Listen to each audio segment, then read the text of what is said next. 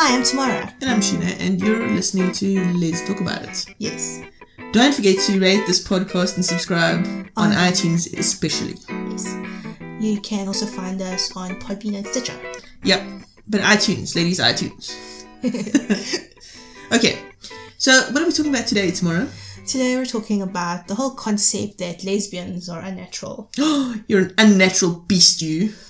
And it just reminds me of like something supernatural. Right? Yes. I like the idea of supernatural lesbians. It should totally be a thing. Totally. Here's the thing about unnatural lesbians. I believe that this is one of those things that are, these myths propagated by heterosexual men in power to try and make women stay in line. Yeah, I think it's by a lot of religious places as well do it. It's true. Because, men and women's prerogative is to make babies. And you can't do that if you're in a homosexual relationship. I think that's the excuse, but I think what really it is it's a fear-based mechanism to keep people in line. I was doing an interview with the United Nations. They have a branch that deals specifically with lesbian and gay issues in Africa. Okay. And I did an interview with them about an article I was writing about the massacres that have been occurring throughout Africa in the persecution of gay people. And I said to them, but why? One of the reasons is that preachers come into the country, evangelical Christian preachers, very often from America. They come into the country and they start this kind of uproar.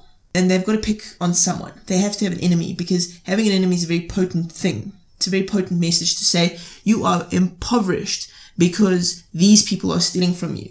It's kind of like what Hitler did with the Jews. His whole message was, these are the bad guys. Fear-mongering. Exactly. So this is what's happening in Africa. Not all of Africa. There's a lot of Africa that's fine. But this is a problem in Africa.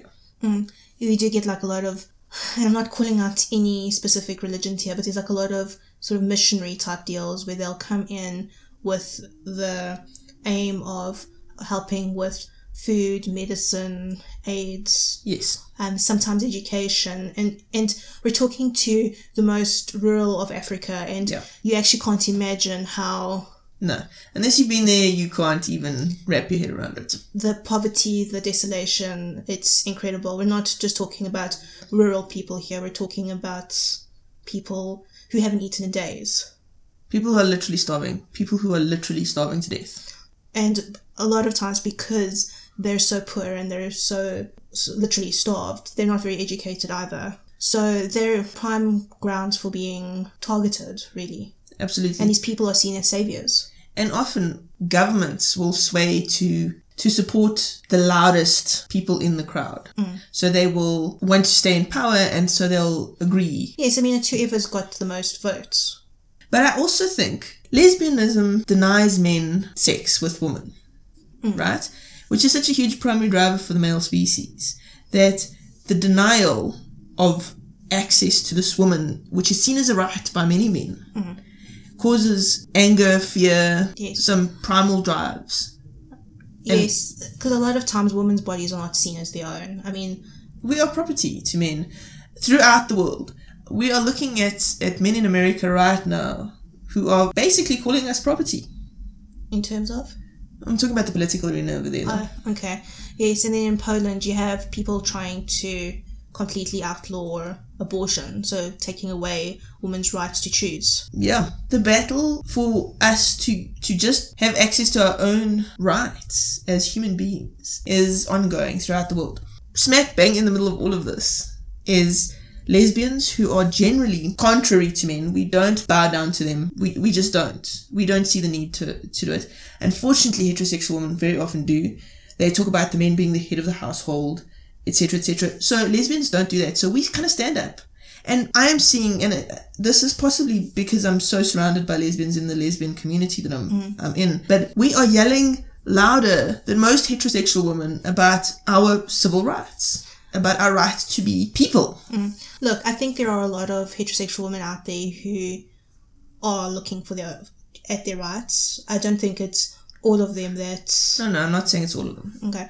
It's just, I think it's, we need to be clear that, there are a lot of heterosexual women who understand the plight for all women. Absolutely. But, and I'm gonna say this, I've seen and this is not the case with everybody, but I've seen very often heterosexual women, even ones who are card-carrying feminists, will cook all the meals for their husbands, will do all the washing, will do all of that stuff because the men won't.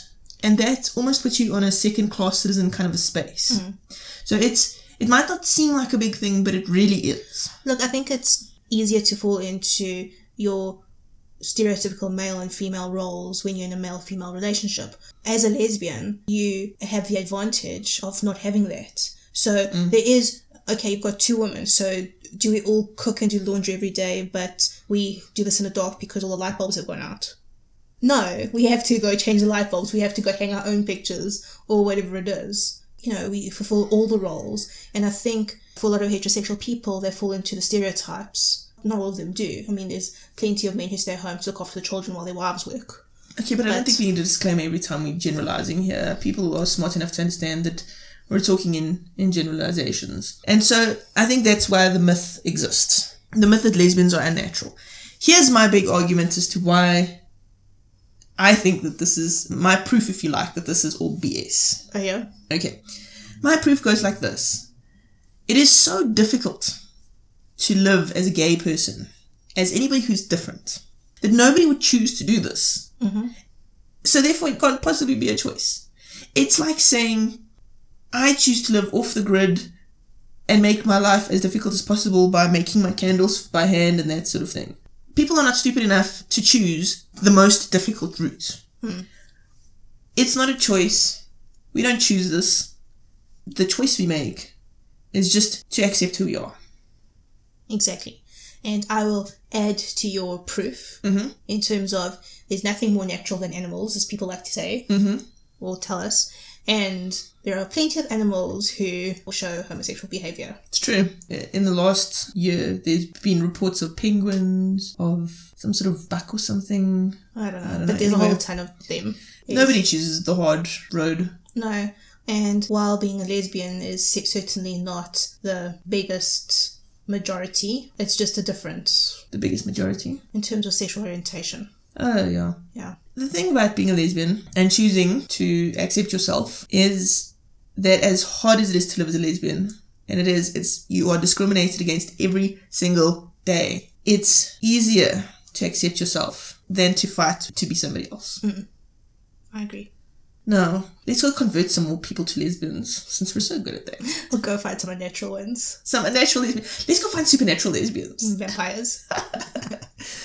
Okay, I'm Sheena. And I'm Tamara. And you can rate the show on iTunes, please do. It helps other lesbians find us. You can also rate it on Podbean, Stitcher, and you can send us emails to podcast@thelesbiantalkshow.com. Let's go find those supernatural lesbians. Okay, bye. Bye.